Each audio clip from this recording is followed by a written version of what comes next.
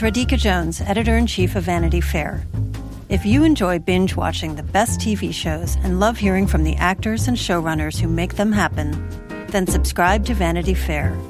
Our Hollywood reporters take you behind the scenes of the year's most anticipated projects, the industry's biggest moves, and the hardest-fought awards races. From The Crown to The Real Housewives, we've got the inside scoop. As a special thank you to our still-watching audience, we're offering 15% off a yearly digital subscription to Vanity Fair. Visit vanityfair.com today and use promo code POD15. That's vanityfair.com, promo code POD15 for 15% off a yearly digital subscription to everything you want.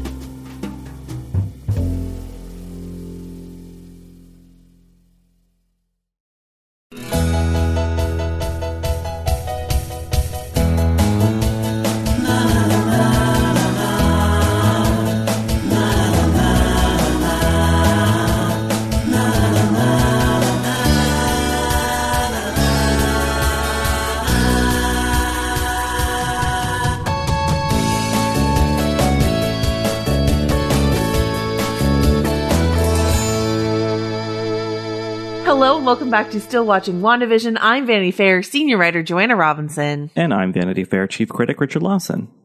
If you're just joining us for the first time on Still Watching, what Richard and I have been doing for the last couple years, at this point actually, is picking, one show at a time that we're kind of preoccupied with and breaking it down week to week on a sort of granular level. We've done a bunch of different kinds of shows before, but this is like probably our geekiest endeavor as we round the corner on the end of WandaVision and like full blown Infinity Stones and witches and everything come into play. We are talking this week about episode 8, Previously On, is the title of the episode. It is a flashback episode. And yeah, so Richard and I are going to be digging into that, seeing how we feel about it, reading some emails. And then in the back half of the show, I will be joined by our other Vanity Fair colleague, Anthony Bresnikan, to get a little deeper on some of the niche or comic book stuff. And also, I think in doing so, take a look at the possible like shockwaves and ramifications of what we learned in this episode for like the future of the MCU. So, Richard, let's start with some emails. Folks can always email us, stillwatchingpod@gmail.com. I love all of your emails. We got an incredible Al Pacino impression this week. I don't know, that I may or may not include in this episode for you to hear. It made my day. I love all of your theories. I love everything. So please send them, even though we only have one more episode to go, stillwatchingpod@gmail.com. Richard, what emails do you want to look at this week? Well, first off, I feel like I am the most powerful witch in the universe, that I can summon just celebrity impressions just by asking for them on this podcast. That's I feel drunk with power. So thank you for that. So the first email I thought was kind of a fun sort of supposition. This is from Ross in Melbourne, Australia. He says, love the show. Listen while I'm meant to be looking after my kids. Only one earplug in, so it's all good. Half-assed parenting is better than no parenting. Agreed. So, Ross goes on to ask, so is the actor that Paul Bettany has been promising that he has always wanted to work with, etc., been himself all along? Bettany versus Bettany. If that's true, then it's excellent trolling and pretty funny from him, but I still would have preferred Al Pacino as Mephisto. So I think what Ross is referring to is that, like, we see this other vision, whatever that is, open its eyes at the end of the episode. And so maybe Bettany was like kind of being a bit cheeky in suggesting that his most desired screen partner is himself. We're going to talk about how high I am on the Al Pacino Mephisto nightmare question in our next email, so I will leave that for that, and just say right now that it would be hilarious. I think that is what a lot of people think is going on now. It would be I would laugh honestly all day, and I would not regret a single second I spent trying to figure out what he meant by it.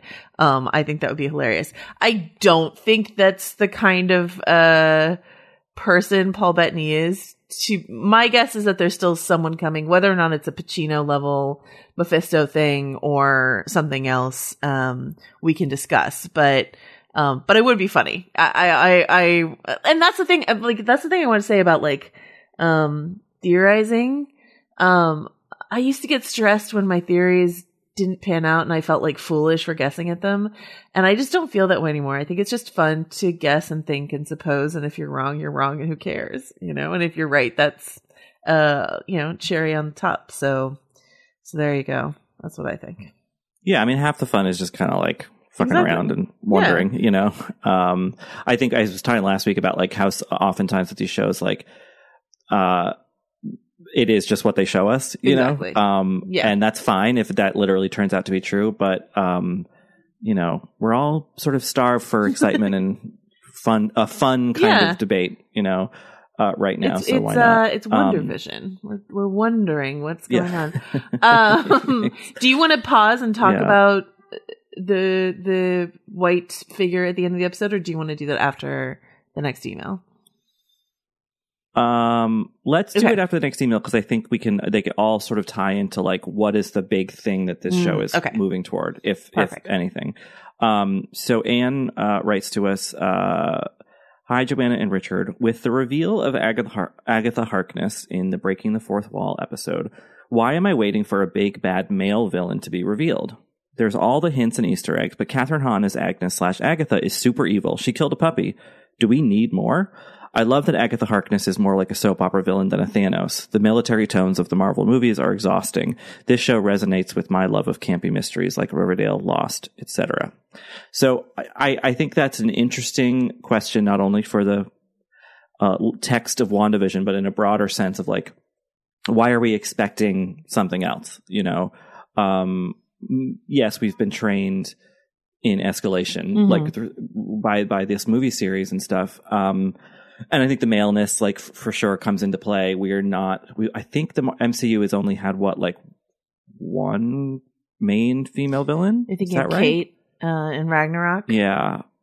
And like it was supposed to be Rebecca Hall in Iron Man 3, right? And but they changed that. There have been like, you know, Proxima Midnight. There have been other like bad. I'm obsessed with how many times you talk about Proxima Midnight in your love for Carrie Coon. I love it. Well, she pays me per mention, so. With that Chicago theater money. That Tracy Letts money. All right. Yeah. Yeah. That Tracy Letts Skrilla. Anyway, I think maybe it just is Agnes. Yeah. And I think this episode, what it does interestingly is it doesn't make her an outright, let me destroy the world villain. She's more just kind of like covetous of whatever it is that Wanda has. And then in the flashbacks comes to realize something profound, which I don't really understand the profundity of, but that she is some sort of figure, the Scarlet Witch, who has been, I don't know, prophesied or something. She's part of lore or something. So I kind of wonder if this is a series that doesn't really have like a big bad villain, but instead, is just about two lonely and in different ways grieving characters. I mean, we see Agnes kill her mother in the beginning of this episode, basically just trying to wrestle control of a powerful mechanism for expressing grief. Yeah, I suppose, like, you know, when I thought about a different layer, and I really loved that we got this email, and we got that email well before this week's episode. So, you know, sort of right off, hot off the presses after our podcast last week. And, I appreciated this like call out of like, why am I looking constantly for like this shadowy male figure controlling everything? Is that some sort of internalized misogyny or whatever? I think there are a couple ways this could have played out to satisfy me. It could have happened that if there were or still is another layer, it's more interesting to me to, as you say, think of these two women as women who have shared a trauma, or women who have, you know, both been manipulated, or women, you know, and them bonding together in that. Something about that appeals to me. But once again, maybe that's me being unwilling to just like enjoy an out and out female villain. That being said, I think Jack Schaefer, you know, who wrote this whole series, or, you know, oversaw the writing of the whole series, has always been interested in villains who are much more complicated. And, you know, and the Marvel Universe, to its credit, has been moving closer to that. I think they did a good job with Thanos. For all that, you know, he wanted to snap half the world's population, there was some, you know, some slight empathy for him in his misguided view as to why that's what he should be doing. Do you know what I mean? Like, it was a little bit more complicated than just like the Mad Titan snapping his fingers. So like, I think I love how you described it. This idea of these two lonely women, sort of traumatized by this extreme power that they don't necessarily know, how to handle, and not having Agatha be just a scheming, cackling witch, but someone, you know, that opening sequence with a CGI de-aged, Catherine Hahn, unnecessary. She looks amazing now. I didn't even notice that it was. I mean, I was just like, it was slight. It was yeah, you know, yeah. just a little smear of Vaseline, CGI Vaseline on the lens. But yeah, that trauma of killing your mother, of being like, I can be good, and your mom saying, no, you can't.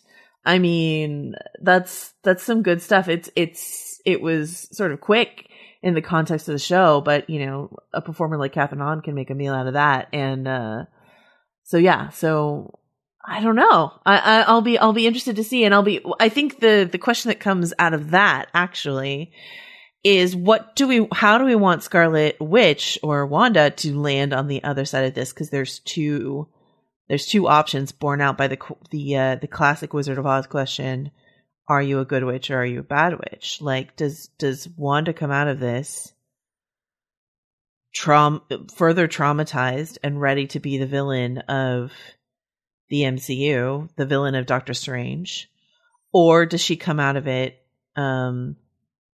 hoping to learn from Stephen Strange some of the stuff that Agatha was sort of talking about in this episode, the more formal study of her powers? Yeah. Do you have a preference or a thought on that, Richard? I don't know. I mean, I like the idea of a character whose morality and is ambivalent. You know, I think that we have so many clear heroes and villains in this world, this universe, that having someone who's a bit more, I guess, self-interested, but like so powerful that they're sort of above the sort of, like, kind of like Dr. Manhattan and Watchmen, like just sort of like has transcended human morality, you know? And, you know, Agnes has a line in the episode where she's coaxing or forcing Wanda into these flashbacks. She says the only way forward is back, you know, and I think that made me think of the term, like, the only way out is through. That's what I thought she was going to say. I thought I kind of said through, and then she said back, and I was like, oh, okay, yeah, back, sure. Yeah. Okay, sorry, go ahead. And so if you think about, like, so we see Agnes, like, persecuted by her, you know, the fun twist of that little opening scene is that you think it's going to be like the people of Salem, but like burning her because she's a witch, but it's actually fellow witches being like, you know, you've gone too far, you've gone to the dark side. And she doesn't want to hurt these people, but she has to do it to protect herself. And if you've made that choice, why wouldn't you try to, like, explore the furthest limits of your ability, right? And similar with Wanda, where she's been, you know, I guess she has these kids now, which complicates things, but she's been stripped of, like, her loved ones and sort of isolated in this way, and she can't just pretend she doesn't have powers because too many people know she does. She's a global celebrity in some senses. Why wouldn't she just kind of keep going and escalating and, you know, and growing and growing and growing? And is that not, you know, in order to sort of justify the pain, you can't forsake the thing that is sort of accidentally helped cause some of that pain. You have to kind of embrace it and, like, follow it to its, you know, most extreme conclusion, I guess. So I think it's an interesting thing to think about. Like, I don't know where Agnes is going to factor into this story going forward, but like with Wanda, that this sort of journey of self-actualization in a way, where that continues, because I could see her sort of not being hero or villain in the future. Yeah, something that I think it was the Lopez's, Robert and Kristen Lopez, who EGOT winners, composers of Avenue Q and Frozen, etc., who did all the music for this series, said something about, in composing the theme for Wanda, like Wanda's theme music will likely go forward. That's how, motifs work in the MCU. We heard some old, like, Age of Ultron and Avengers musical motifs in this episode. So Wanda's new motif, the like WandaVision, like that will probably like go forward in the MCU. And they talked about like how her battle with grief and trauma was not going to be tied up with a bow at the end of this series. Nor should it be. I think a lot of people took that to mean that she would be the villain going forward, but I like what you say about that not necessarily being the case. And it's like, she can exist in this, working on it space. You know what I mean? Like a space that a lot of us exist in. I want to talk about something a couple different stories I saw this week, that sort of, presaged this almost therapeutic, previously on episode, this like forced therapy of sorts that Agatha took Wanda on, which is the idea that the show itself is situated around Elizabeth Kubler-Ross's 5 stages of grief, which are denial, anger, bargaining, depression, and acceptance. And if you think of like denial being these early episodes, these like super black and white sitcom-y moments, anger being coming through, I think in like, the Family Ties episode, when you see, the fight between, Vision and Wanda, bargaining perhaps being like her exiting the Hex and discussing, what's going on with the folks outside the Hex. And then depression being, what we saw in like the Modern Family episode. And then does that mean acceptance? Is this the acceptance episode? She confronted the reality of who Vision actually was, who her Vision actually was in this episode. Is that her all the way to acceptance or almost all the way to acceptance? So like, what do you think of that, framing of the series as a whole? Yeah, I think it makes sense. It doesn't graft on 100%, but like nothing ever does, but I think that, yes, if this is a show, I think, in the context of the broader cinematic series and whatever, like there has not been this much kind of ample time to sit with a character and like have them deal with the fallout of all this fantastical and violent stuff, We've seen some of that in the movies where a character says, I'm done with this, or walks away and then comes back or whatever, but like this is a much more extended version of that. And I think that in order to tell that in a sort of structured way, yeah, like that kind of rubric does really fit this well. I think the big question is, what does acceptance look like? Yeah. Is acceptance like, okay, well, like I need to like, marshal my powers for good and all this stuff. I don't know if I see that realization coming in a half an hour next week, So. I don't know what the runtime is going to be next week. We should say this week, was, I think the runtimes are slowly edging up.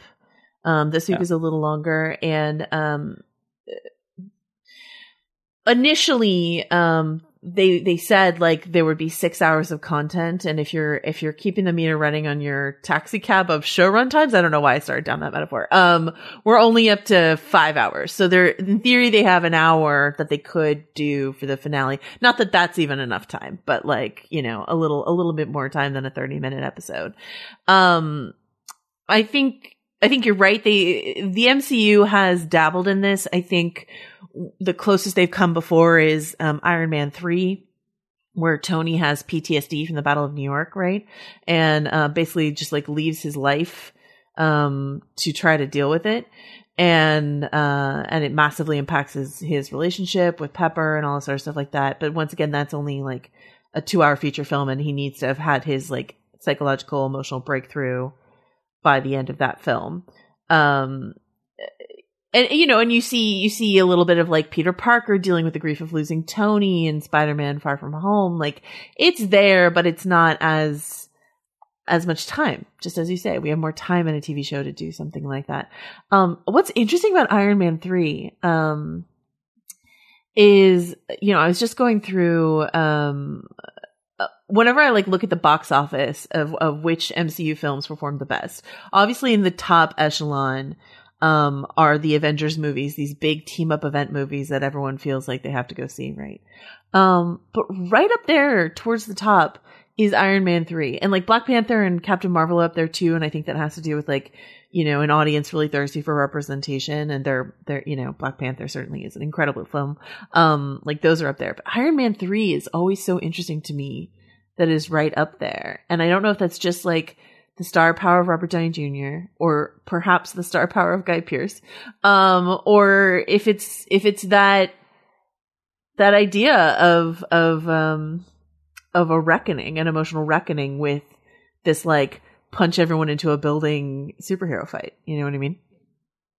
Yeah, I think if you're going to sit with these characters in this series for as long as we've been asked to, 13 years now, you want some sense that they don't exist in a total vacuum. Yeah. And I think that what has been part of this sort of warm appeal of Marvel movies at their best is that they do kind of let their characters tip their hand a little bit and show who they are and sit in some of the actual feeling that these people or aliens or whoever, however you want to classify them would be. And I would hope that what this show represents is like is a more of a commitment to that, and yeah, I think that Iron Man 3 is an interesting movie. I mean, it's interesting because of who wrote and directed it, and the tone of it. But like, it's this weird like kind of darkly comedic Christmas movie. Yeah. It's a strange movie that like, but this is kind of a strange show too. And I think that more and more like they have done the 13-year work of establishing these characters as like icons or standards or whatever, and now they can kind of just see like, all right, well, what are all the other facets of this person you haven't seen? Right. And I don't feel like I don't think that whether it's an hour next week or whatever, like I feel like this is almost like a bridge point for Wanda as a character. I don't think there will be any sort of snap back to quote unquote normal next week, and especially with this this idea that she's central to Doctor Strange 2. You're right. This can just be like a ramp up to the next chapter. And that's what comics are. You know what I mean? This is comic book storytelling. Yeah. This is just like such an interesting new opportunity for Marvel to lay track in different ways. And we talked about it last week in ways that it might feel less satisfying. Like Monica here, when you're aware that it's a setup for another movie, it can feel a little like, okay, I see what's happening here. But when it's just allowing more space for a story to flower, I think that that's an incredible opportunity that they have for even more sophisticated storytelling. All right, let's talk about a couple big moments in this episode. First, wait, I know what you're going to say. Oh, first, Wanda drives a Buick? Huh? Do you think it's a rental? Well, so I was like, this is like weird product placement, right?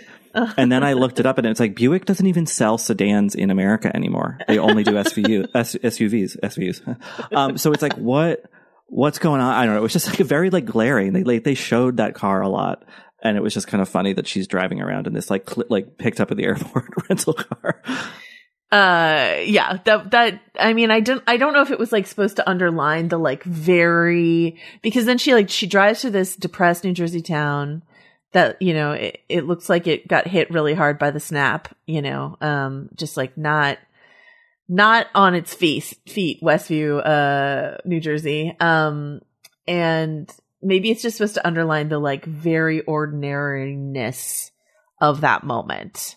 You know, she's in a Buick, and you know, let's pour one out to a few of my theories in this episode. I'll see if there are other ones I want to pour one out to, but like my suspicion of the mailman who kept showing up in the like sitcom universe, and I'm like, who's this guy? What's his deal? And then we see him in this episode, and he's just like a pizza delivery guy, and I was like, he's just a pizza delivery guy. Okay, that's just gonna keep on happening to me and to others as this unfolds, I'm sure. But yeah, that's classic Richard observation about the Buick. I was actually going to talk about this concept of the Scarlet Witch and chaos magic. And did you notice when we get the flashback to Wanda in Sokovia being sort of experimented on with the Mind Stone, that she saw this figure in the yellow light of the Mind Stone? Okay. And then that figure had the classic silhouette of the Scarlet Witch from the comics. And we've seen an allusion to that with Wanda's Halloween costume from an earlier episode. The sort of pointed headpiece, classic Scarlet Witch silhouette.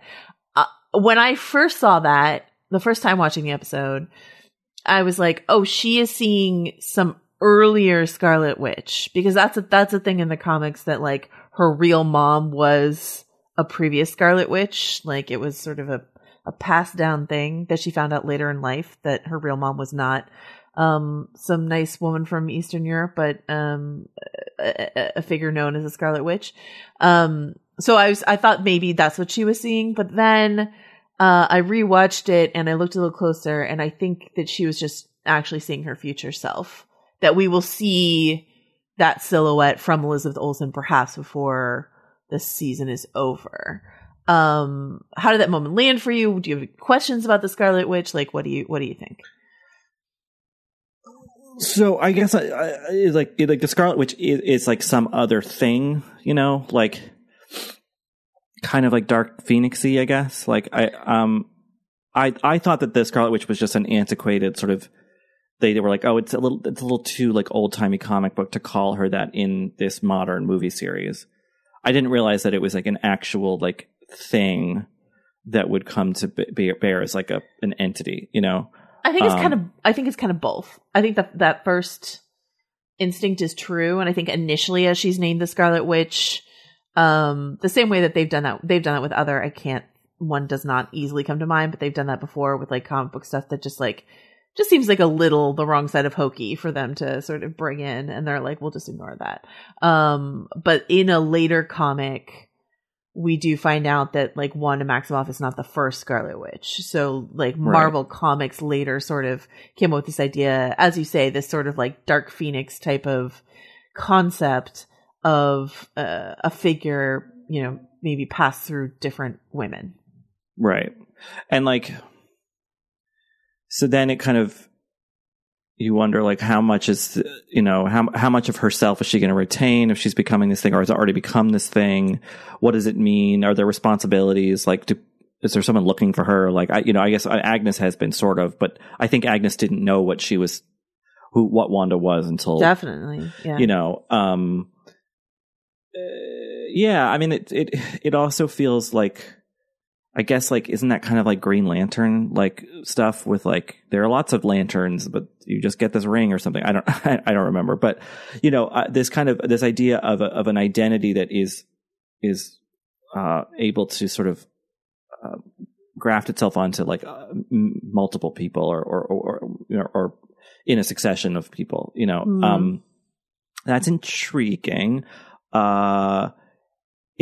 It does feel like it pushes things, I guess, closer toward the sort of more far out Guardians of the Galaxy spacey stuff, versus what I maybe thought at one point we were headed towards, which was more X-Men stuff, which is right.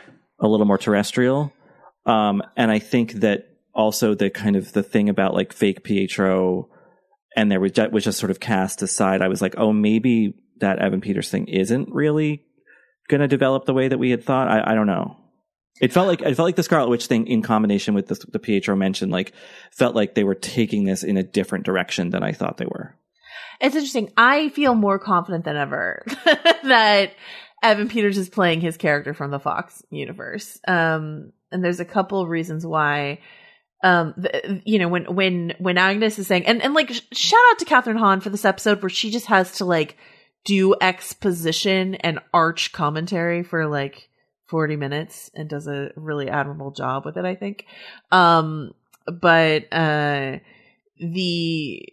She's envious of Wanda's ability to just create things. That's not something that like witches can usually do, which is just like create matter. Right. She makes a vision. She made those boys, the twins. She makes things with her magic.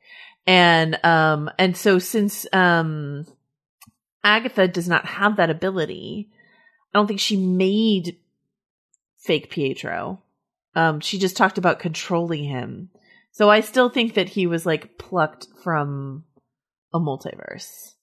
And I think this idea, it might, I mean, I hope it doesn't get too much in the weeds with Infinity Stones, but it might have to do with the fact that like Wanda is using an Infinity Stone again and what that does to mess with the like time stream and realities and stuff like that. But, I don't know. I can see why it could go multiple different ways, but I am like, I'm going to firmly plant my flag on this is the Fox universe. Peter, and that's how, because Feige said at TCA this week, Feige said that like Evan Peters being in the show was like an early plan they had for WandaVision, and so I think they really are grabbing onto this as an opportunity to open the door. The Doctor Strange sequel is called The Multiverse of Madness. Just really open the door for this concept of the multiverse and allow the characters that they like from the Fox universe. Quicksilver being high on a lot of people's lists from those movies and having the added benefit of already existing in this like Quicksilver was the most gosh, what do I want, like permeable element of this shared comic book universe that Fox and Disney and Marvel have been fighting over because they had a Quicksilver in each of their films. And Feige or someone else at Marvel, but probably Feige, seeing that as an opportunity to open the door to a multiverse, I think that's irresistible to them. That's what I think. But you know, I'm wrong about a lot of things. So sometimes a cicada is just a cicada. Yeah. All right. So chaos magic, all of that stuff. But then we also get this white vision. At the end of the episode that looked to me a lot like those, you know, those like white drone things from Westworld. Oh yeah, totally. Yeah. Anyway, so White Vision, what are your thoughts and feelings here? Yeah, I wish I started to rewatch Ultron a couple weeks ago and I didn't finish it. But I wanted to better remember like what sort of Vision was sort of born out of. I know it was like involved in that whole thing, but like I guess I had to not really ever quite grokked like whether he was just a robot who was extra sentient or if there was like an extra. I mean, obviously he had the Infinity Stone, so there was like a sort of more cosmic magical element to him. But for some reason, I thought that he was maybe more organic, and so. If they revive the Vision body, the mechanical corpse, like what consciousness does it have? Because I thought the consciousness came from the Infinity Stone. Yeah. So like, but where then? What was the thing they had in the tank that they were using to power up the new Vision? Oh, they were using power from the Hex. So Wanda's power, right? Because like, so the thing that was powering Vision was the Mind Stone, the yellow Infinity Stone that's in his forehead. Right. And as we were reminded in this episode, that's also the stone that created Wanda. She's like infused with the power of the Mind Stone. So, you know, Thanos rips the Mind Stone out of Vision's head in Endgame or in Infinity War. And they can't boot him back up because they don't have the Mind Stone, but they can leech off of Wanda's power, which is like Mind Stone infused. It's like a Mind Stone tea, you know what I mean? Mm-hmm. And they use that to power him up, is my assessment of what's going on. But I guess then the question is like, if like the power that Wanda's using at the moment is like whatever, chaosy or dark or and born out of like, you know, a grief or mm-hmm. whatever. Like, so like maybe that sort of negative mm-hmm. thing would sort of channel into whatever this thing is. It could. I mean, there's other like elements of, so the creation of Vision is a complicated little soup, right? Because he's got a lot of Ultron, which is James Spader's character from Age of Ultron. But then he's got Tony Stark too, because Tony is like involved in the creation of Vision. That's why it's part of why he sounds like Jarvis and stuff like that. It's all this like amalgamation of a lot of different things. And my feeling is, or what I wonder is if this white Vision, this quote unquote pure Vision, is just going to be Ultron. Like Vision was created, a vibranium body that Ultron created to put his consciousness in. Sorry if we just lost some people who are just like watching WandaVision and haven't watched Age of Ultron. But basically like a mad smart robot created this like ultra hunky Paul Bettany body for himself to put his consciousness into, and things got mucked up when the Avengers got involved, right? And so, and Ultron himself was created by Tony Stark. But I wonder, there is a fun theory that if and when we hear White Vision speak, he will be using James Spader's voice, which could be really fun. And therefore would be the original intention that Ultron had for that body. I mean, it seems like no matter what, that Vision's going to be antagonistic. But wouldn't the Sword people know that? Like, he lifted up a whole city and like killed a bunch of people. Like, he was really bad. Like, I guess I don't understand why they would risk like bringing Ultron back. I think they're playing with fire. You know what I mean? Like they like the way that they have characterized Hayward is that he is just traumatized by the snap, and he's like, never again. We're going to build ourselves an indestructible weapon. And that's why, you know, they've created this Project Cataract out of, you know, it's a, like post 9/11 Homeland Security reflex fear and playing with fire. You know, as is often the case in comic books, but the White Vision does exist in the comics. Vision died and they brought him back as White Vision, and, his antagonism in that role is questionable. What was his primary sort of devastating feature was he did not know or remember Wanda at all, or their kids.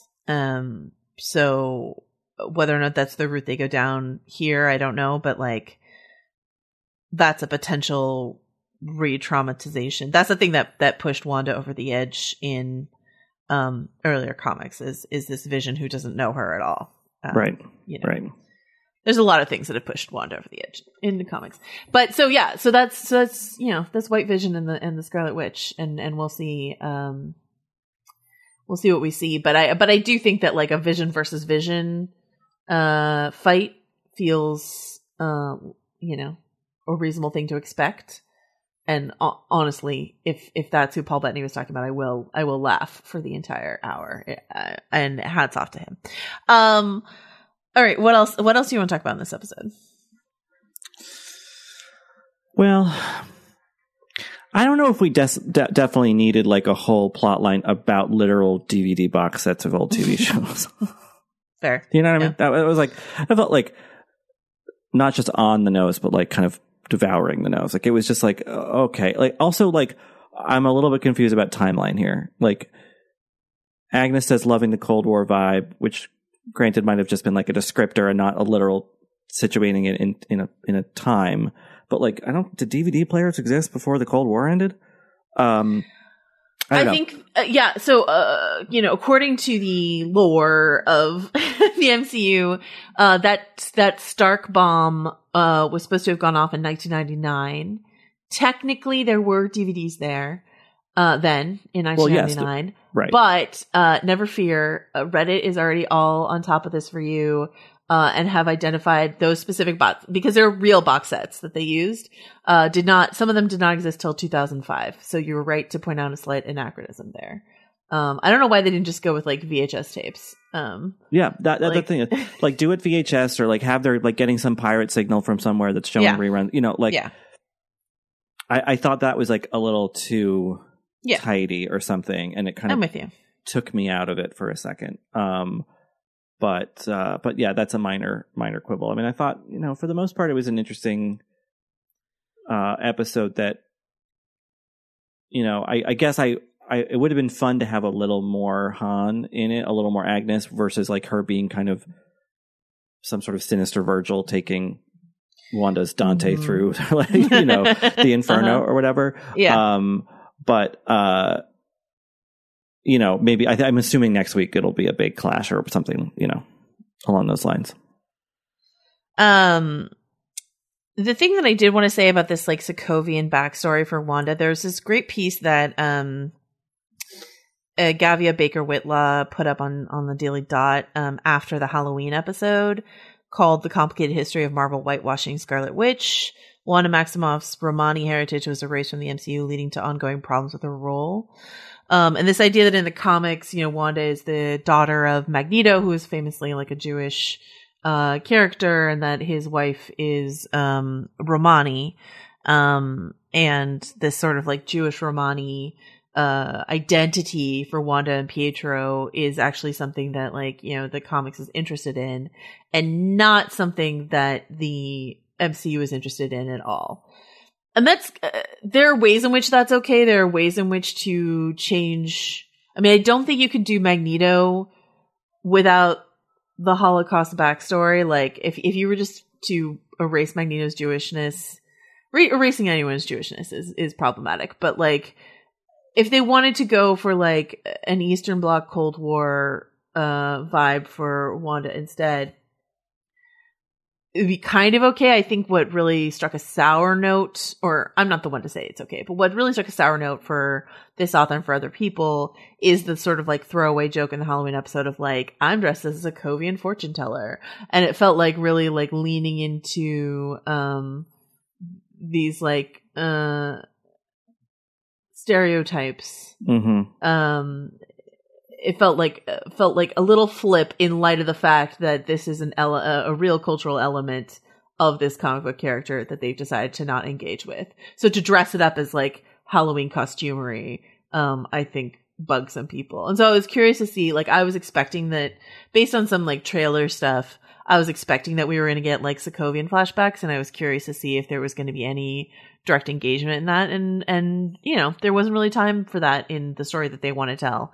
But I'm sure that is maybe something some people are hoping to see in all of this. Yeah, I mean, when you have a character who is canonically a descendant or member of two of the most persecuted ethnic groups in European history, like that's a pretty huge legacy for that character to have and to work with thematically and all that, and to kind of not pick that up at all would seem like, I mean, an offense certainly, but like also if you want to be really cynical about it, just like a missed storytelling opportunity, So I would hope that there'll be more, maybe as she figures out what the Scarlet Witch is and how it relates to her, more sort of about her self and identity and ancestry will come to light.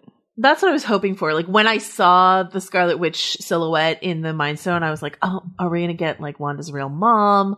Are we going to get more of that? Like, are we actually going to go there with this question of identity? And maybe not. But, or maybe, next time on Doctor Strange 2, who knows? But I agree. I think it's a missed opportunity. I think it's one of the more interesting things that the X-Men films did with the character of Magneto. And so, it would be, I think it would be a really, the right thing to do for a number of different reasons for them to find the space to engage in that. So, all right. Anything else we want to say? Oh, I did like the scene when Agatha was giving Wanda shit for not knowing anything about how to use her magic. And sort of like rattling off a couple different like formal technical spells and hexes and stuff like that. Agatha Harkness in the comic books is the one who like teaches Wanda how to use her powers. So I thought that was like a nice little nod to the comics, but it's also a potential track for Doctor Strange. Like if Wanda comes out of this as a powerful magic user who would like to know more about how to use her magic, Stephen Strange is in a decent position to be someone who helps her figure that out. So, especially considering that it didn't seem that Wanda had ever,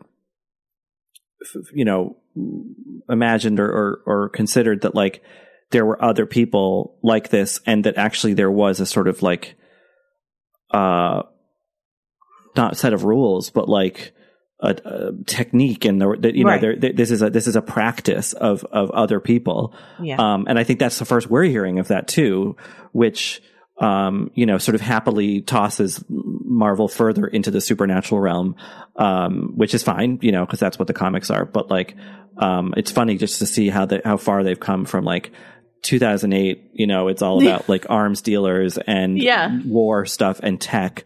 And now it's like, oh no, it's like a, space witch or whatever. Like Salem witch trials. Here we go. Yeah, exactly.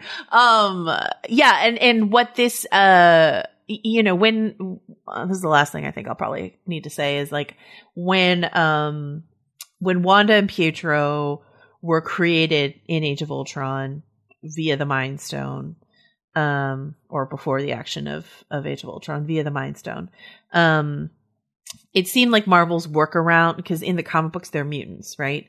And at that time, Marvel did not have the ability to engage with the concept of mutants because Fox Studios owned the concept of mutants, right? Right. So Wanda and Pietro could not be mutants. So instead, they're like Mind Stone generated enhanced individuals. But they already had some ability before that, right? That's what this episode underlines. Right. Is that at least she did. She did. Well, probably Pietro too, because the Hydra scientists were saying no one survived, tinker with this. So she survived, but also Pietro survived. So in theory, both she and Pietro had like, as Agnes says, sort of like this like fledgling magical ability in them that might have just died on the vine had it not been hit with a blast of the Mind Stone. So there we go. All right. Do you have else? To get 2 Mind Stone blasts to be vaccinated? Yeah.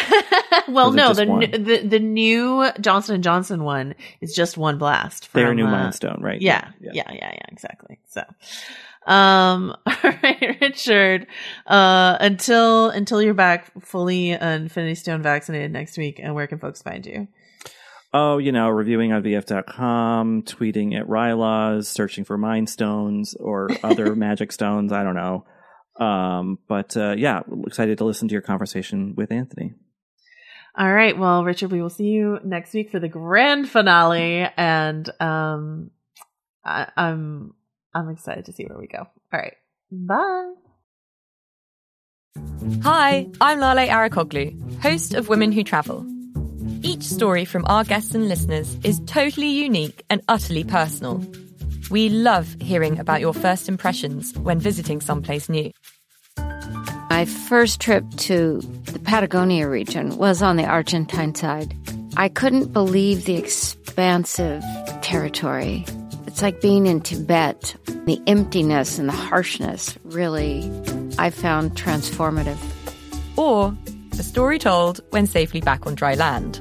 you know, things happened every single day. I ran out of gas on a jet ski in the middle of the ocean. And I was like, what if a sea creature comes to eat me? But then I'm delusional. I was like, I'll make friends with it and it won't eat me. And maybe I'll ride that back to shore. That's how it works.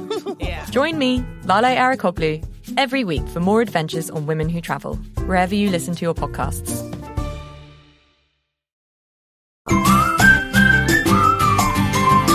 I am Mephisto. I'm Claire Fallon. And I'm Emma Gray. We're culture writers, podcasters, and hosts of the show Love to See It. Every week, we give an unapologetically feminist dissection of reality dating shows, rom-coms, and other romance narratives.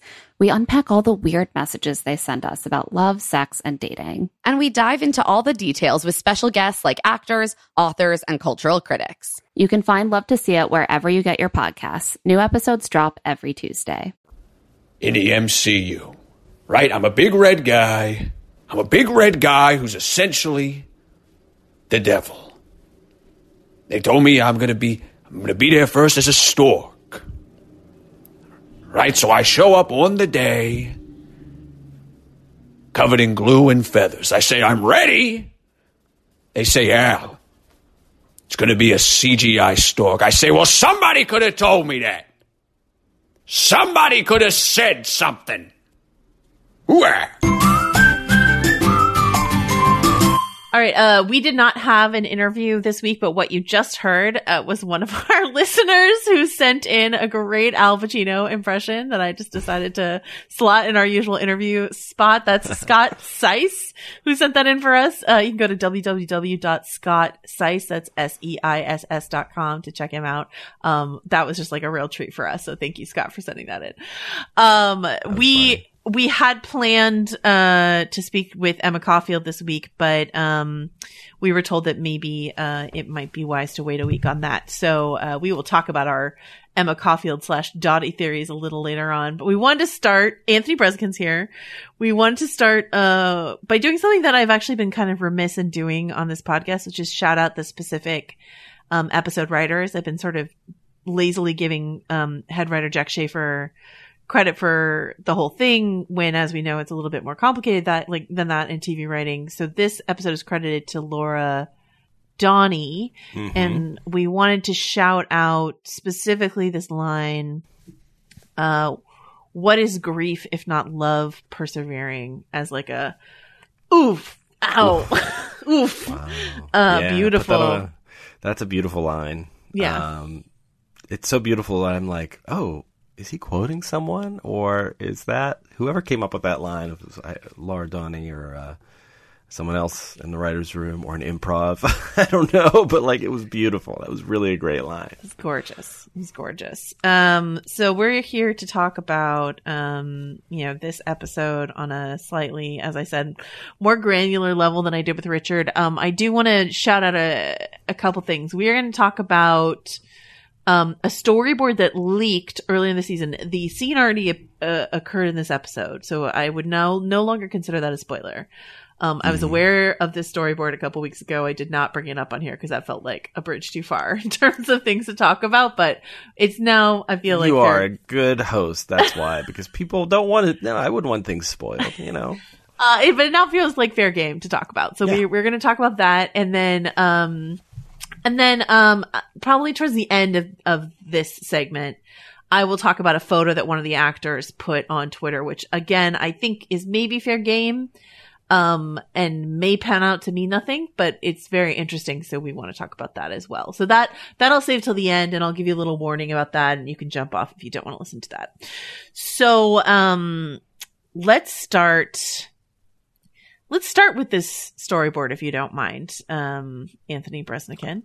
Yes. So the scene that leaked, and by leaked I mean the artist put it up online himself, it was from this, and I'm sure got in a lot of trouble, and I hope he's okay. It's funny because everybody who works on the Marvel movies is so tight-lipped that even when it's coming out, they look around the room and aren't sure what they can talk about. Yeah. And like this guy's just like, hey, you want to see a scene from the upcoming episode of WandaVision? Here it is. I don't know what happened there, but so this is a scene from this episode when Wanda walks into the Sword building to grab Vision's body, and what you see, I mean, a lot of it is the same. What's kind of fun is that it starts with her walking through the door, and you see the Agnes figure behind her. Well, you see a figure with what looks like a cat. And so I actually have to wonder if, like, maybe at one point they wanted to make Senior Scratchy a cat. In the comics, Agatha has a familiar that's a cat named Ebony. And I don't know if maybe they decided cats are too hard to work with, because they are, if you've ever listened to an Oscar Isaac interview about Inside Llewyn Davis. So maybe they just decided a rabbit would be easier. I don't know. But once upon a time, it was going to be a cat, and Agnes and Wanda walking in, and Wanda sort of angrily asking to see Vision's body. And it's almost exactly the same, except for this one snippet of dialogue. And we should say that, like, you know, you might know better than me, Anthony, but like more often than not, the dialogue of a storyboard will change before it makes it to the screen, right? Yeah, quite often. Yeah. You know, So, I mean, yeah. it changes from the script as well. You Right. know, when you're shooting it on the day, and then Right. it changes again when it gets edited. So they Right. very well could have shot this, and who knows? But there's a key line here where she references some other Avengers in the aftermath of Endgame. Yeah. So we're not saying it's like, it's wild that things changed, because things change all the time. But I find it interesting to look at, like, when things change, what and why did they change, right? So the line here, as Wanda is sort of menacing, someone at the Sword security desk, is, I'm sick of everyone acting like Tony Stark is the only person we lost. Like he's the only Avenger there ever was. Too bad then if you're Natasha, but at least she was flesh and blood, right? But where are the memorials for Vision? No loving tributes for the Synthezoid. Mm-hmm. So this in this version did not make it in. You know, it's more, what made it into the final thing is more, you know, please let me bury my loved one's body. Let me in. And I just think it's really interesting, especially this mention of Natasha here. I've heard, I don't know if you and I have had this conversation since we weren't colleagues when Endgame came out, but I was a little salty about how things ended for Natasha in that film. I know that we're getting a Black Widow film, so we will be getting a loving 2-hour tribute to Natasha and Scarlett Johansson in that film. But I was a little salty that, like, Natasha goes off the cliff, and then the ending of the movie is just all about Tony and not about the other people sort of who fell. Do you have any reaction to this? Yeah, I get it. I get your saltiness. Like, she sacrificed herself just as much as he did, and yet there was no, like, circle of mourning for her.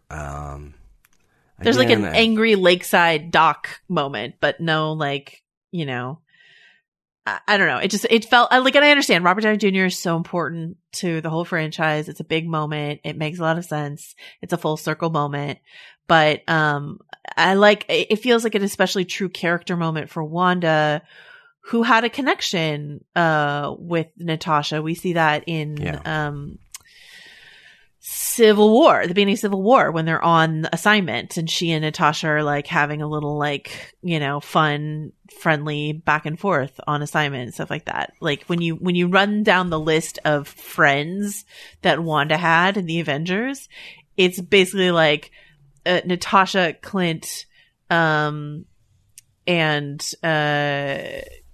Steve and Vision, and that's like, and that's it. And Steve is off, you know, with Peggy in La La Land, right?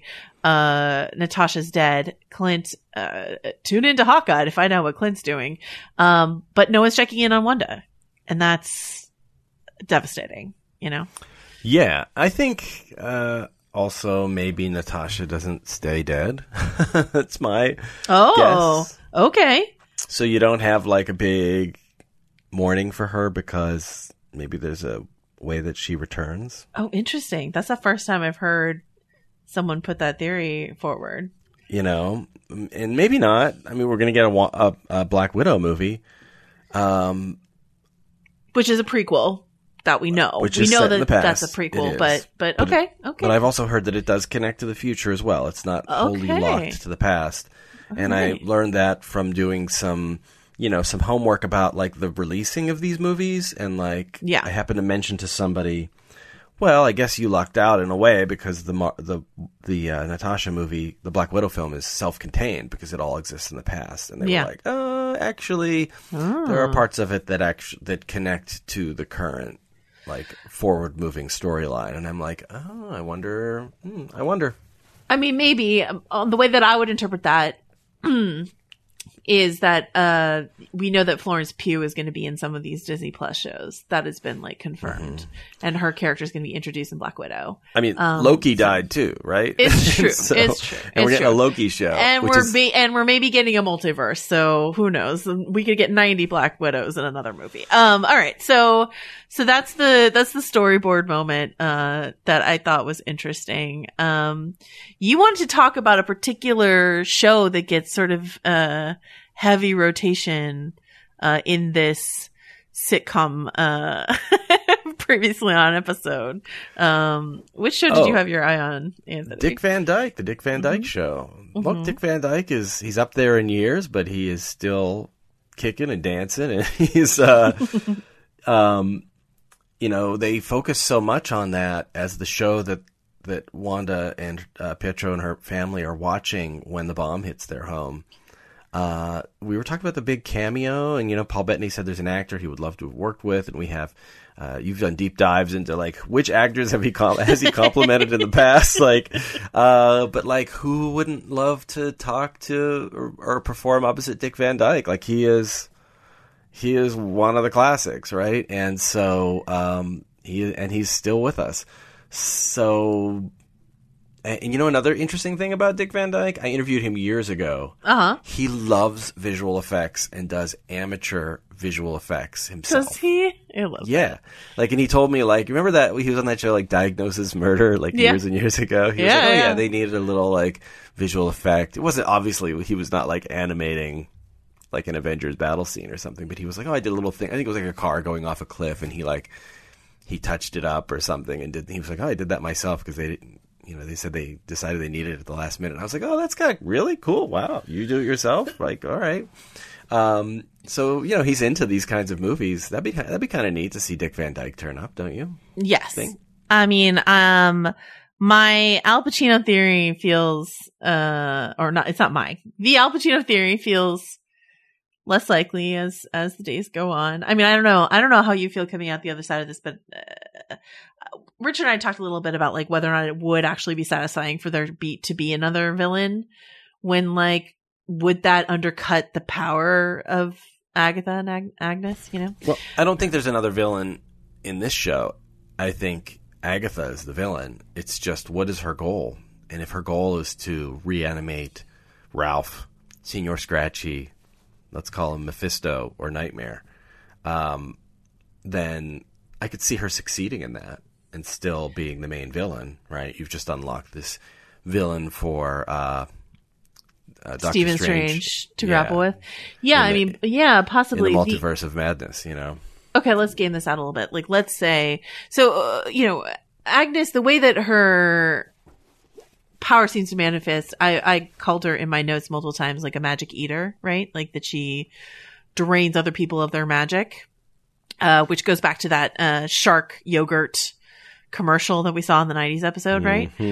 So she drains people's magic and that powers her up more. Like we saw that in the cold open, right? That she's like, when she sucks on the magic of the other witches, it makes her even more powerful to be able to take on her mom, which is a lot to unpack. And so, in theory, let's say she's trying to get Wanda to go nuclear again, the way that she did when she built the hex in the first place.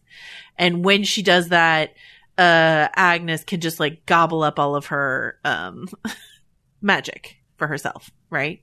And power herself up even more. That's what she's going for. She's trying to, figure out how to get this like explosive event to recur so that she can suck all that magic.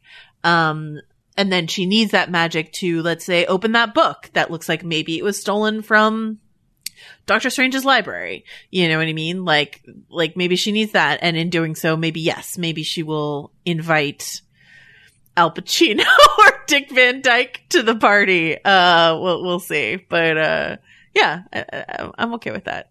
Mm-hmm. The cicada seems to be just a cicada. Would you agree?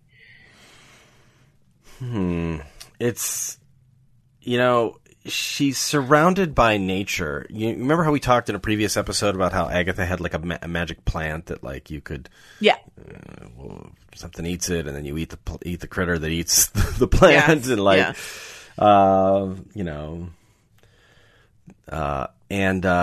in her living room when the kids were hanging out and Wanda came in, you notice there were like paintings of vines creeping up the walls. Like she's very much like a nature witch, and like I loved the setting of the Salem. I don't know what you would call that, interrogation. It looked like it was sort of she was tied to a stake. I don't know if she was going to be burned at the stake. That looked like some kind of altar. But the waterfall in the background, she's very much a nature creature. But also, the cicada is a symbol of metamorphosis. It changed into a bird, and then she grabbed it and crushed it. And I noticed in the previous episode, too, when Wanda goes into that basement, there are some cicadas just hovering around. Yeah. So, yeah. Sometimes a cicada is just a cicada. Sometimes a drone is just a drone, man. Something that kind of blew my mind that a listener pointed out to me on Twitter is that going by the sort of increasingly drained of energy idea, if you listen to all the ways in which Elizabeth Olsen has done the line reading previously on WandaVision throughout the season, each one decreases in energy. Oh, like she's super bright and perky at the beginning, and by the end she just sounds like beaten down.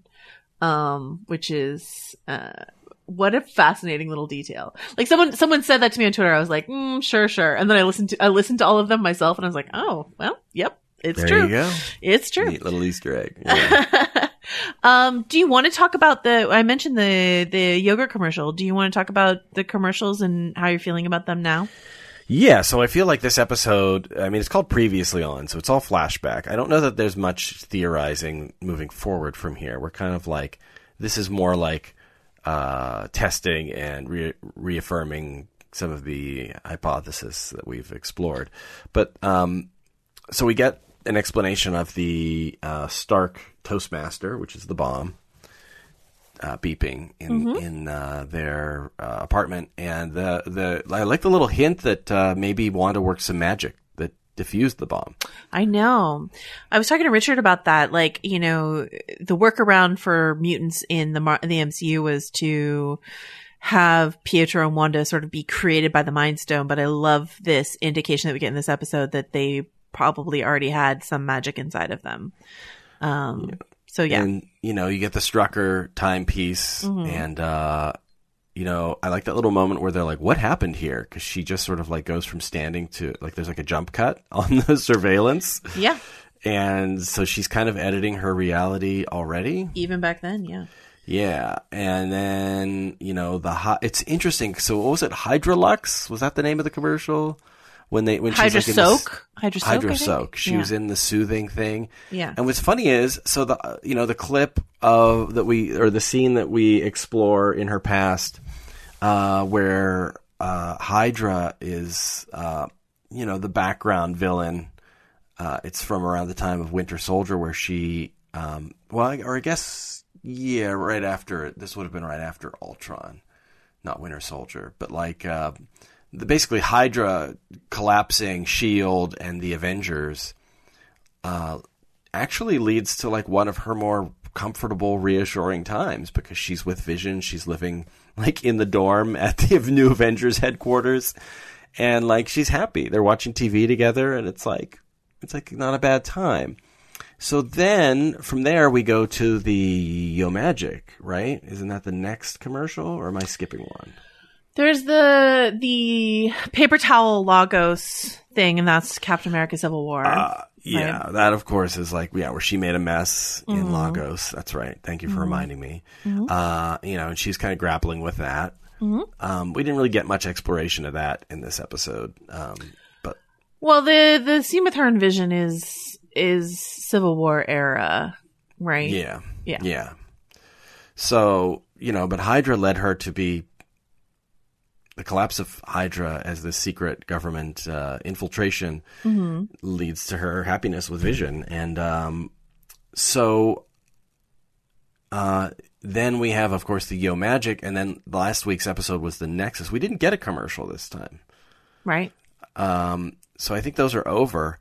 And the Nexus thing, I think, is the future. I think she's going to be going through some doorways. And so that's, she's going to be moving through different realities. And what we saw, the big reveal of this, although there were few, I think is that Wanda can create her reality.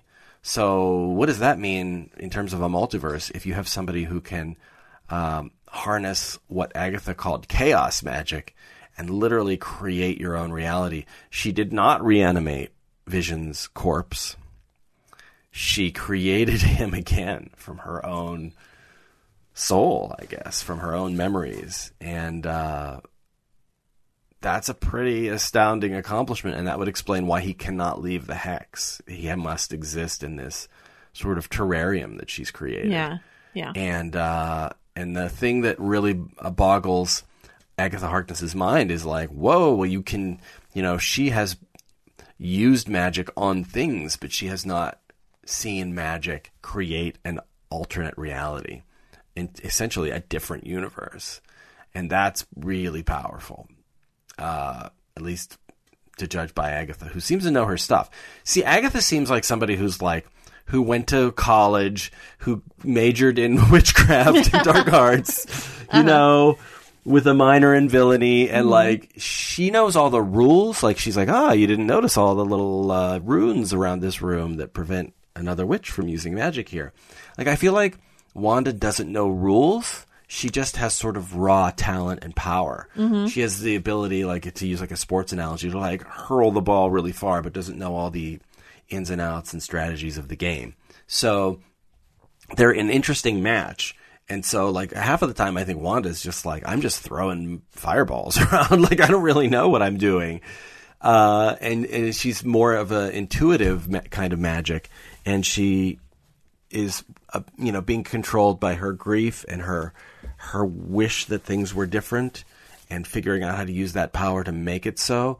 And, I just think that's a power that somebody like Agatha, who's very studied, would like to have. It reminds me a little bit of Amadeus, where Mozart is just she's the Salieri. Agatha's like the Salieri. I'm obsessed. Let's hear it for the mediocre. With that interpretation. Yeah. Oh my God. Agnes the Salieri, a beautiful, beautiful idea. Let's go back to that witch trial scene. When Agatha kills her own mother, when her mother is fully powered up, we see this blue crown sort of magic kind of appear on her mom's head. And some folks have wondered if maybe that, if we see Wanda in the future as the more traditional Scarlet Witch, and Scarlet Witch wears this headpiece, if instead of a literal headpiece, we might see a red powered magic around her head in that crown fashion. But what's also interesting to me about that scene, I don't know what to make of this, but according to the credits, that character, Agatha's mom, is named Evanora, which is the name of Rachel Weisz's character in Oz the Great and Powerful. And I really feel like I'm being trolled by Oz and Great and the Powerful at this point. This is the second Oz the Great and Powerful reference in this show. This is Sam Raimi's take on the Wizard of Oz. But anyway, I don't know if you had any thoughts about why that's in here. Maybe just a little Easter egg, these are witches throughout time and they turn up in literature. I don't know. That's tough. That's a deep cut, but it might just be a little shout out, Yeah, I guess, it's really possible they're just giving Sam Raimi some shout outs. He will be directing the Doctor Strange 2. So maybe they're just referencing his witch movie. Do you want to should I put my Evanora, by the way, it's Wicked Witch of the East, played by Rachel Weisz in that film. Should I put my Three Witches theory to bed, or do you, Anthony Breskin, have some Dottie-related hope for me? What do you think? Yeah, well, okay, so I think that opening scene from this episode where there's a coven of witches who are basically putting Agatha on trial for, what did she say? Like learning things beyond your station. Like, wow. That's a put down. Way to gatekeep magic, Mom. All right. Yeah, exactly. So, there are other witches, and in fact, other witches in the Marvel universe, other magic wielders.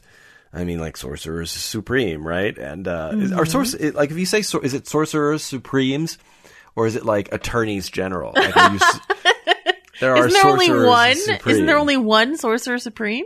Yeah, but I mean, there have been different ones in the past, right? True. So, like, yes, I was using that as an example of, like, there are different magic-powered beings. There are Sorcerers Supreme, there are Attorneys General. Is that how we should be thinking about the Scarlet Witch?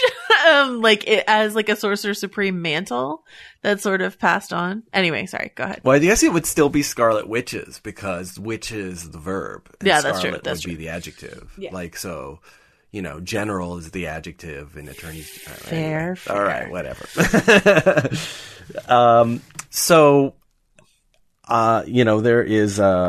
There are lots of theories about whether everybody that we've been seeing in the town of Westview. Speaking of witches, Wicked Witch of the West, right? Yeah. So Wicked Witch of Westview, Eastview, East. Oh yeah, they mention Eastview, right? That's where the cops are from. Where are you guys from? Eastview. There are other. I think that we're going to discover that Agatha Harkness is not alone, and one of the things that you notice is that the flowers in the front yards kind of match the magic colors of the heroes and villains we're talking about. So, the flowers that Wanda found the little helicopter in were red. We find out later, although it's black and white. Like, the flowers outside her yard are red. The flowers outside Agatha's yard are purple. Of course, she wields purple magic. And then you remember in that earlier episode when she says, Dottie here is the key to everything in this neighborhood. Like, there's a character called Arcana Jones who wields like a kind of yellow magic, I guess, a very sunny magic. And, she always wears yellow. She's blonde. She's got yellow, I think it's like roses in the front of her yard. Yellow Rose of Texas, and Yellow Rose of Westview. So that doesn't seem to be accidental. And I think also, her, for saying she's key to the neighborhood, or she's key to everything in town,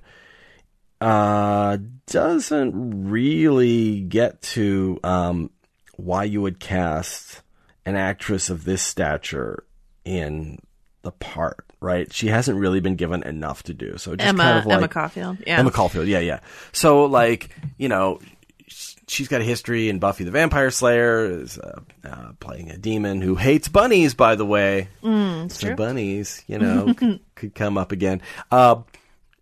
Yeah, I just think there's more to her, right? And I think it's sort of like in a murder mystery, like, you can often determine who the killer is by, like, who's the most extraneous character here? Like, who could you lose from the story and they don't matter? And it's like, oh yeah, that's the person who did the crime.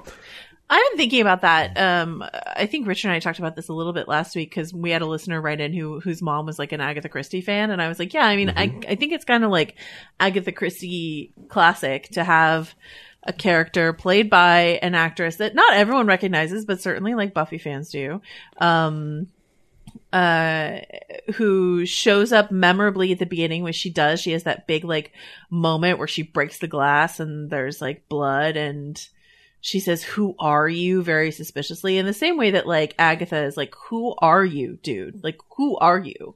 So like the way that Agatha was drawn to the Hex to investigate this explosion of power, Dottie might have been similarly drawn. Because I don't like what we find out in the flashback in this episode is that, you know, something we already knew, that most of the people in this town were just residents of this downtrodden New Jersey, you know, suburb, right?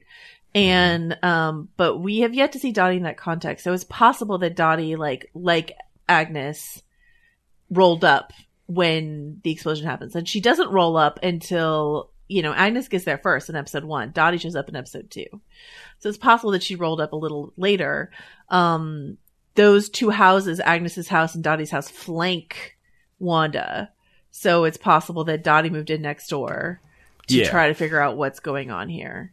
There's also the obvious of Dottie Jones, Arcana Jones. Right. And like her husband's name is Phil, and I think Arcana Jones's husband's name is Phil in the comics as well. Right. So, yeah. And, you know, and I mentioned how sunny she is, but her code name, which they seldom use in Marvel, they use them as little as possible. Like, they don't always call...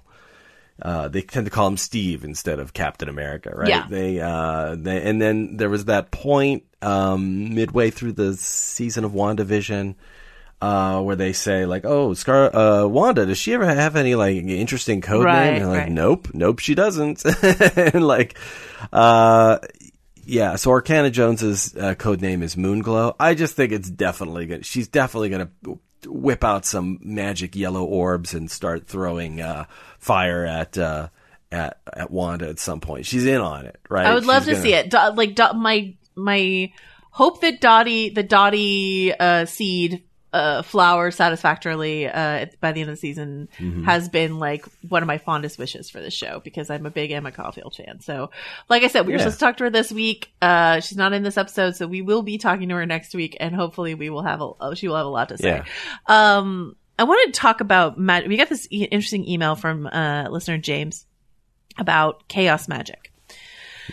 And he writes in, okay, so vision theory. Obviously, now that we know vision isn't real and just a product of Wanda's chaos magic, meaning he can't survive outside her hex, we have to think about how he might get out of this alive. Obviously, the white vision is going to be evil, but what if somehow Wanda's vision is able to phase into the shell of white vision and use it as a vessel to survive outside the hex? I'm not sure how this would work, but it's the best I can come up with right now. But if the WandaVision can't survive, if Wanda's vision can't survive outside the hex, then surely neither can Billy or Tommy. But we know that ultimately they have to. This is Wiccan we're talking about after all. So maybe Agatha ends up trapping the twins in the multiverse somewhere. Maybe Doctor Strange 2 will be a heist movie, a rescue mission to find the twins. It would make sense that Agatha has some kind of access to the multiverse, being that she appeared to have plucked Pietro out of it. And with Wanda being untrained, as it were, it would make sense that she ends up ripping it all open. If you can't use a door handle, you smash the door down. Anyway, long theory, but you guys are amazing. Keep up the great work. So this idea of like what's going to happen in Vision. I mean, I think the most straightforward thing that might happen is that we get a Vision on Vision fight and they both die. Would be a guess, but Vision phases into Vision is a kind of fun idea. But what happens to the twins is a very interesting question. Do you have any thoughts about that, Anthony? What the question being whether Vision will live on in White Vision? Actually, the question being like, how will the twins survive? If Vision can't exist outside the hex, can the twins exist outside the hex? And if they can't, how can they survive beyond this? I think your theory about White Vision being a vessel for Vision to continue not my forward. Listeners' theory. Yeah, sorry. I think that's a good one. That's sound, because she's going to have to battle this thing, and I think she's going to have a hard time destroying it, because she's already destroyed him once and seen him killed another time, and like that's going to be hard on Wanda. But I also don't think we've seen the limit of her powers. Like I said, she's untrained, and a lot of this is about her discovering who she is and what she can do. And I think, it's sort of like she's learning how to grow things in this hex, but she has also expanded that hex exponentially. And I could see her developing the power where, yes, her children, she can manifest them for real, you know, just drop everything else and put it all into them. And maybe there's something with the Nexus where they have to go, you know, pull them from another dimension or something. Maybe, I don't know, but I think her next move is to level up and like, okay, now you can breathe in space. Now you can go beyond the atmosphere of the Hex and just live. We should mention that in the comic books, like the twins go away because they were created out of the energy of Mephisto, which is why people keep looking for Mephisto everywhere in the show. But they do go away and then sort of re-emerge as teenagers, as young Avengers. So it's possible that the kiddos that we see at the end of this episode do go away. That's my gentlest way of saying die. Do like, vanish, get reabsorbed, get absorbed into a nightmare or Mephisto summoning spell or something like that. But do reemerge in the larger MCU at a later point. I do like the idea that like Wanda's training in Doctor Strange 2, if indeed that's what happens, is motivated by her pursuit of her children. It's a really relatable, emotional, personal stakes to put on something like that. Do you know what I mean? Rather than like save the multiverse, which I guess is also important. All right. So a couple other things that I want to talk about. Oh, this is one of my favorite things to talk about in this late era Marvel, which is Marvel's tendency to make its earlier, rockier properties feel essential. I talk about this all the time as it pertains to Thor: The Dark World in Endgame, right? We have Thor go back in time to the events of the Dark World and have this really emotional conversation with his mom, Freya. And that all of a sudden makes Thor: The Dark World, which is sort of universally considered one of the rockier MCU films, essential viewing, right? For the larger story. Does that make sense? Mm-hmm.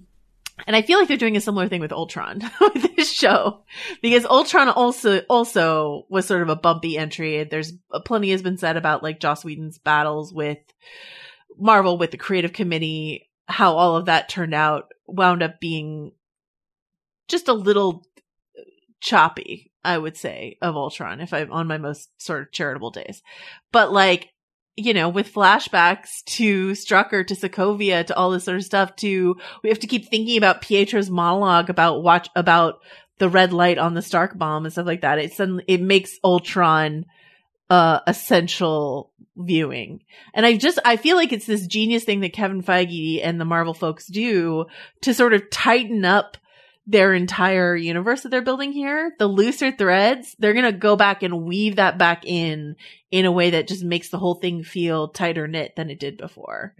So that's just something I felt like we got a lot of in this episode, I agree. Yeah. I think, there's a lot in this episode. There's a lot, but not a lot to like puzzle over. It's much more about revealing and confirming and sort of shoring things up.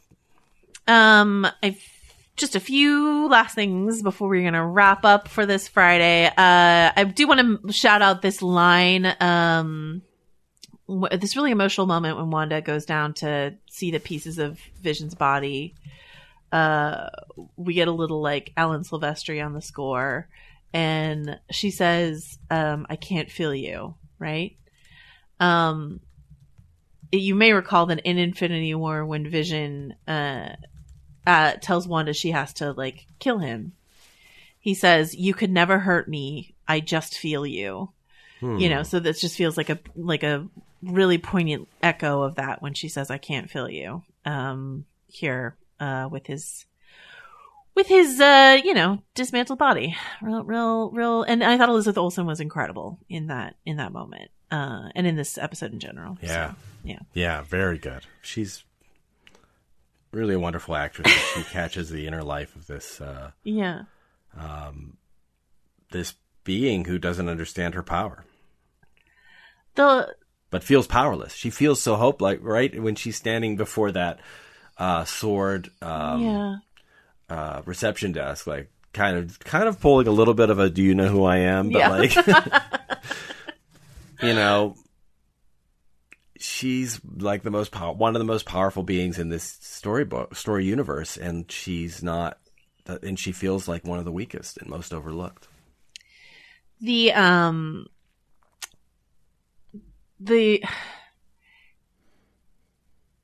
director of Sword's evil machinations, I feel like we've already like pretty well established, but like let's just, I guess, underline it so that people don't think we missed it, which is just that like he lied about her taking the body. It's clear that he's just been looking this whole time. He's been manipulating her. Like he manipulated her in that scene. He's like, only you can resurrect. You know, he wanted her to power Vision up right then and there. And she's like, no, that's not what I'm doing. But that he's been after that hex juice, that Mind Stone juice that runs through her, this whole time. That's what ultimately he uses to power up the White Vision. Right. So, But I want to talk about that Mind Stone thing. This is the last thing I want to talk about before we get into that thing that people might consider a spoiler so they can jump off. So Wanda has infused the Mind Stone.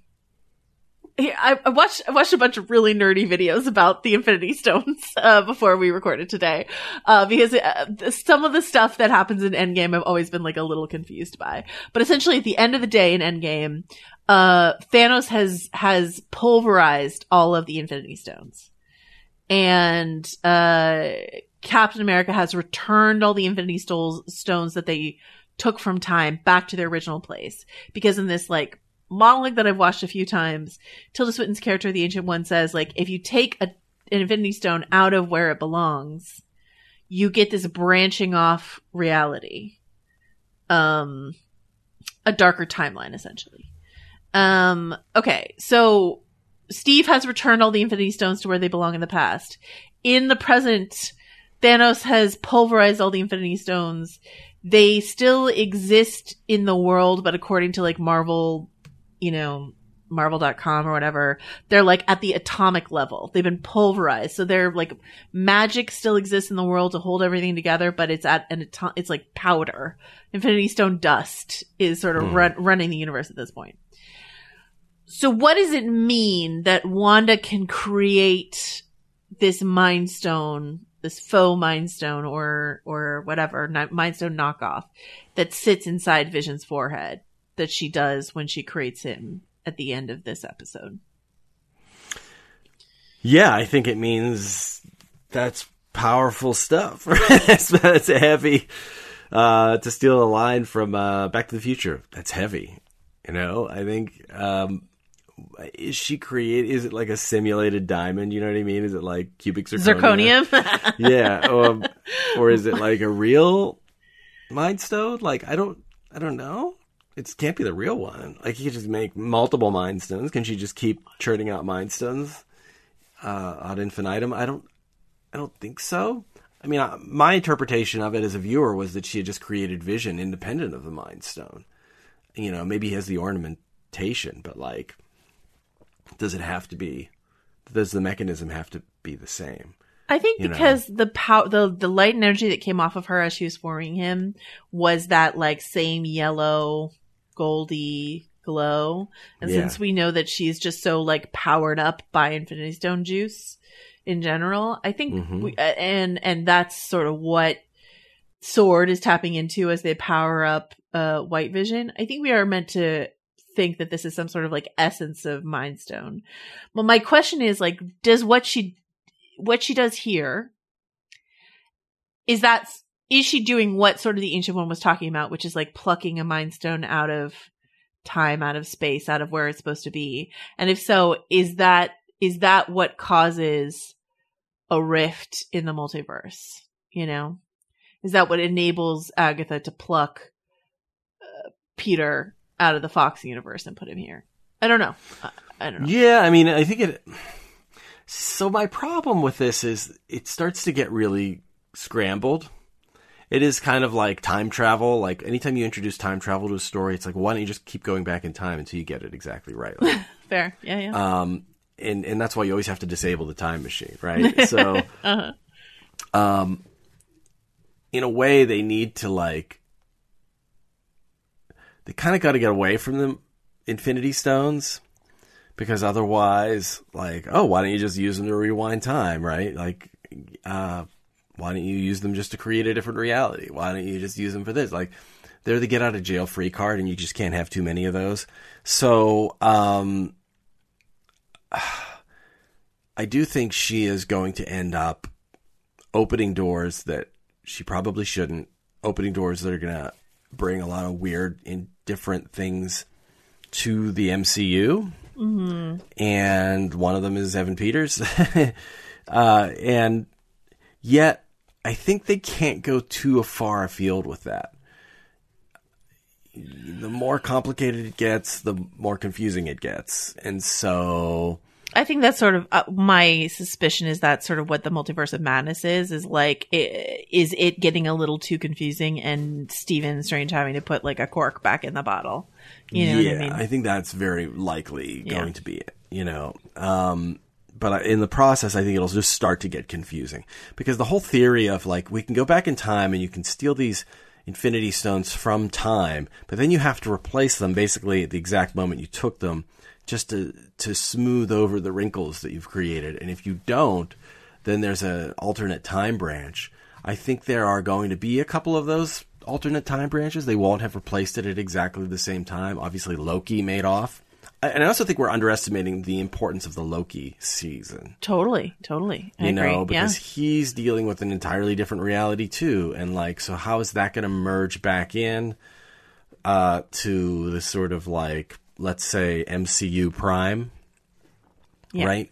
So he's off in Loki land, and like they're gonna, maybe that just continues to run parallel to MCU Prime, but I think the impulse is going to be to continue trying to weave those back together.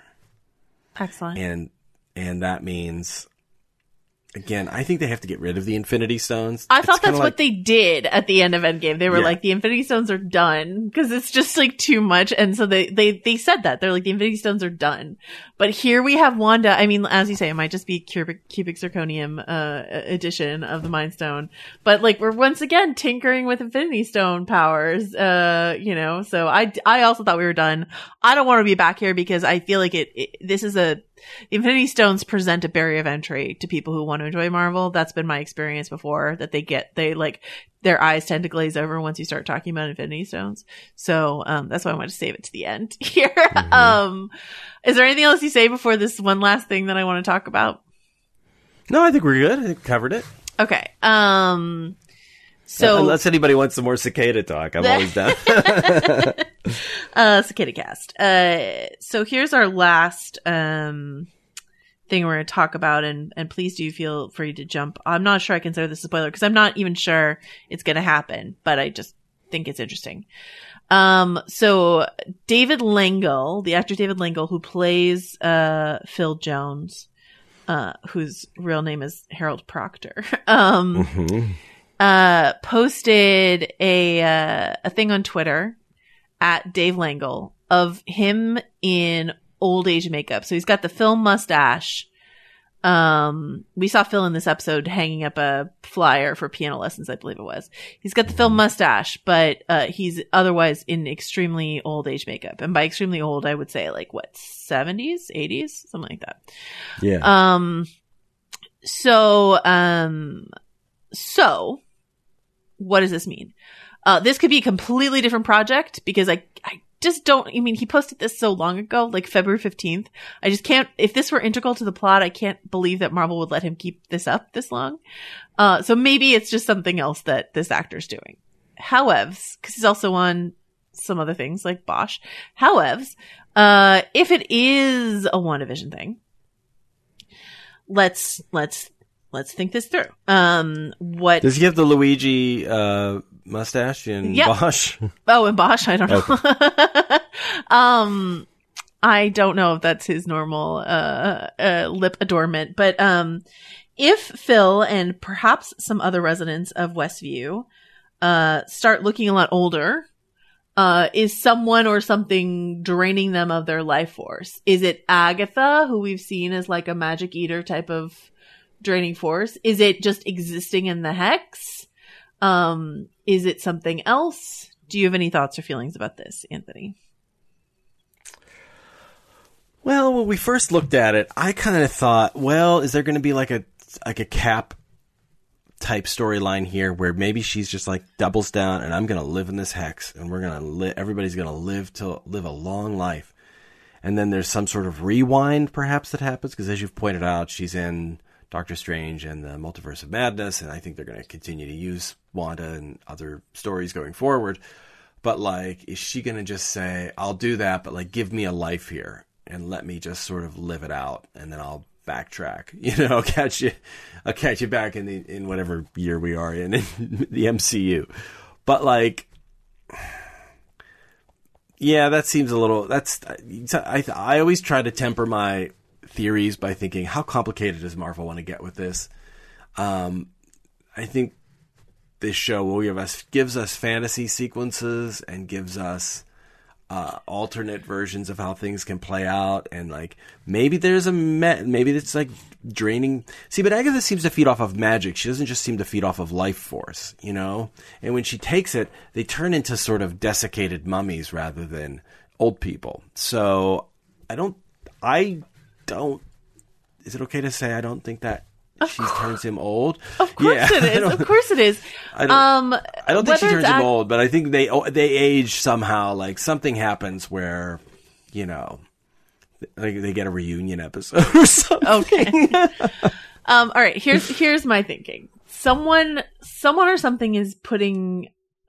There was all that talk in the 90s episode when Agnes is puppeteering Pietro and he's grilling Wanda, and he's like, no, you did a pretty good job. Like you kept couples together. You let the kids sleep when they're not on stage. Like, everyone seems to have like a slightly better life. You made we certainly see that she improved Westview, which was a very like dilapidated town, right? Like, it's a victimless crime sort of thing. And Wanda's like, really? You think I did okay? Like, cause Wanda, it doesn't, you don't get the sense that Wanda wants to like hurt the residents here. She just wants to have her fantasy and like, hey, and you guys get a better life too. So it's a win-win, right? So I think that Wanda is the type of good witch, right? Where she will want to have her hex fantasy until she sees an actual cost to these innocent people that are caught up in this bubble with her, right? And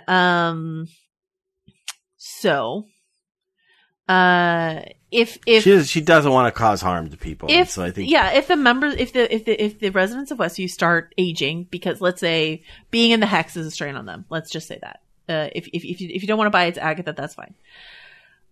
Here's my last like big swing idea.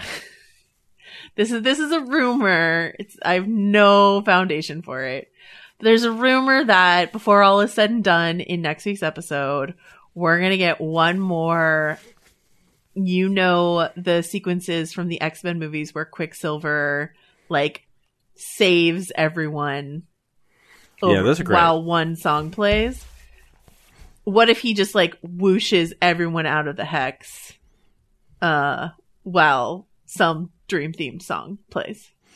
That'd be cool. To save them? I'm down for that. I like those sequences. All right. Do you think he's the better Quicksilver? I don't think it's really fair. You mean like enjoyable performance-wise? Yeah. Like the way they did Quicksilver in Ultron, he was fast. And like he moved fast. And I feel like the Quicksilver that they put in the X-Men movies, he moves slow, right? That they have him, everybody else is frozen essentially, and he runs around and sort of like lives in this frozen moment in time. He's so fast. We see him at his speed. Yeah. And his speed is so quick that it can't even be fathomed, and he's moving, but just he's not rushing, and I actually love those sequences. I think they're really fun. No, I love them too. And that's why I'm tempted to buy this notion that we will get one in the finale, because here's who I think Kevin Feige is. I think Kevin Feige is a guy who is like really content with having an extremely successful franchise with all the toys that he had in his toy chest, but he wanted all the toys. And he got Spider-Man. And he's gotten the X-Men. And he's gonna use them, not in a he wouldn't be happy if he didn't get them. He's just sort of like, but I want them, right? And I think I could do a good job with them. And I think that's borne out in the Tom Holland Spider-Man, right? Mm-hmm. And so I think he's looked at the toys that in large part were wasted in the Fox X-Men franchise, which had increasingly diminishing returns, and was like, I see which toys in that box I want to play with. And I bet you everything I own that if I'm Kevin Feige and I'm watching those movies, doing a Quicksilver pop music moment is high on my list. Those are just fun. Yeah. Those are moments in those movies he knows what that works. Actually work. You know what I mean? And so he's like, I want to do one of those. Mm-hmm. So that's what I think. I think we're going to get one. I think that's why a reason why Evan Peters is here, among other reasons. And so that's a swing I'm taking. Al Pacino, I don't know, but Evan Peters saving the drained residents of Westview, I'd like to see it. So there you go. All right. Any other last wild theories or ideas you want to throw out there before we until we don't speak again until this is all wrapped up? Yeah, I mean, I guess like the real question here is Monica Rambeau, right? Like, we didn't see her. Mm-hmm. Last we saw was in the post-credit or mid-credit sequence last week, where Quicksilver catches her looking into the basement of Agatha's place. We didn't see her at all this episode.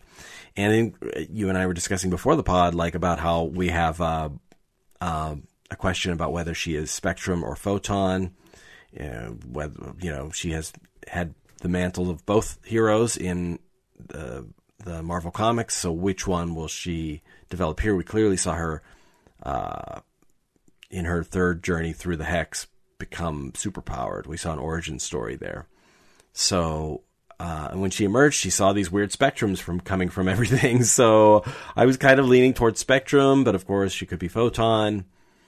The powers are slightly different, but I think we're going to see a lot more of her, hopefully in this final episode. She's the hero, right? She's the avatar for the audience that's guiding us through this. And, since Wanda is sort of mesmerized throughout a lot of this show, even though she's the main character, like Monica's like the catalyst, right? That sort of will snap her out of it. I think we're going to see those two team up. And that's why I think we're going to have two of them, and it's not going to be two of them versus Agatha. I think it's going to be the two of them versus Agatha and Dottie. Okay, conversely, I think interesting. I was thinking it would be Dottie coming to help Wanda versus Agatha.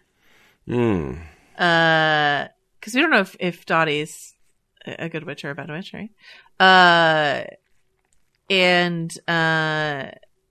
While Vision is fighting Vision. I don't know. Yeah, okay. I kind of thought she'd be aligned with the witchy powers, like part of a new coven, but like, yeah, all right. Yeah, she's not necessarily an evil character in the comics, so. I think she might be like our 11th hour. I mean, people think Stephen Strange might also be our 11th hour help, but I think like when things look dire for Wanda, Dottie swooping in might be something that could happen. I don't know. Yeah. But I would like to see it. Emma Caulfield, we love you. We will talk to you next week. All right. Anything else before we go? That covers it for me. We did it! Cicada talk and all. All right. Anthony, until we're back for the finale, where can folks find you? People can find me on cicada.com. I have a blog there writing about all the latest. And at vanityfair.com. You can find me on Twitter at Joe Wrote This. You can find Richard on Twitter at Rylaws. And we will be back next week with the lovely Emma Caulfield and all of our WandaVision thoughts and feelings. Bye. Bye.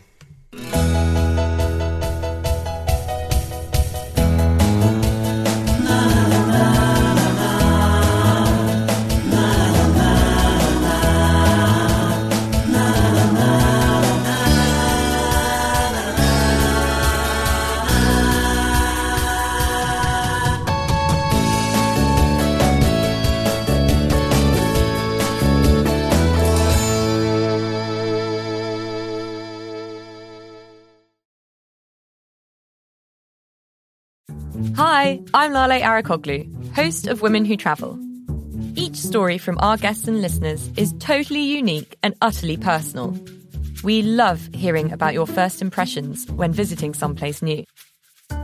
My first trip to the Patagonia region was on the Argentine side. I couldn't believe the expansive territory. It's like being in Tibet. The emptiness and the harshness really, I found transformative. Or a story told when safely back on dry land. You know, things happened every single day. I ran out of gas on a jet ski in the middle of the ocean. And I was like, what if a sea creature comes to eat me? But then I'm delusional. I was like, I'll make friends with it and it won't eat me. And maybe I'll ride that back to shore. That's how it works. Yeah. Join me, Lale Arakoglu, every week for more adventures on Women Who Travel, wherever you listen to your podcasts.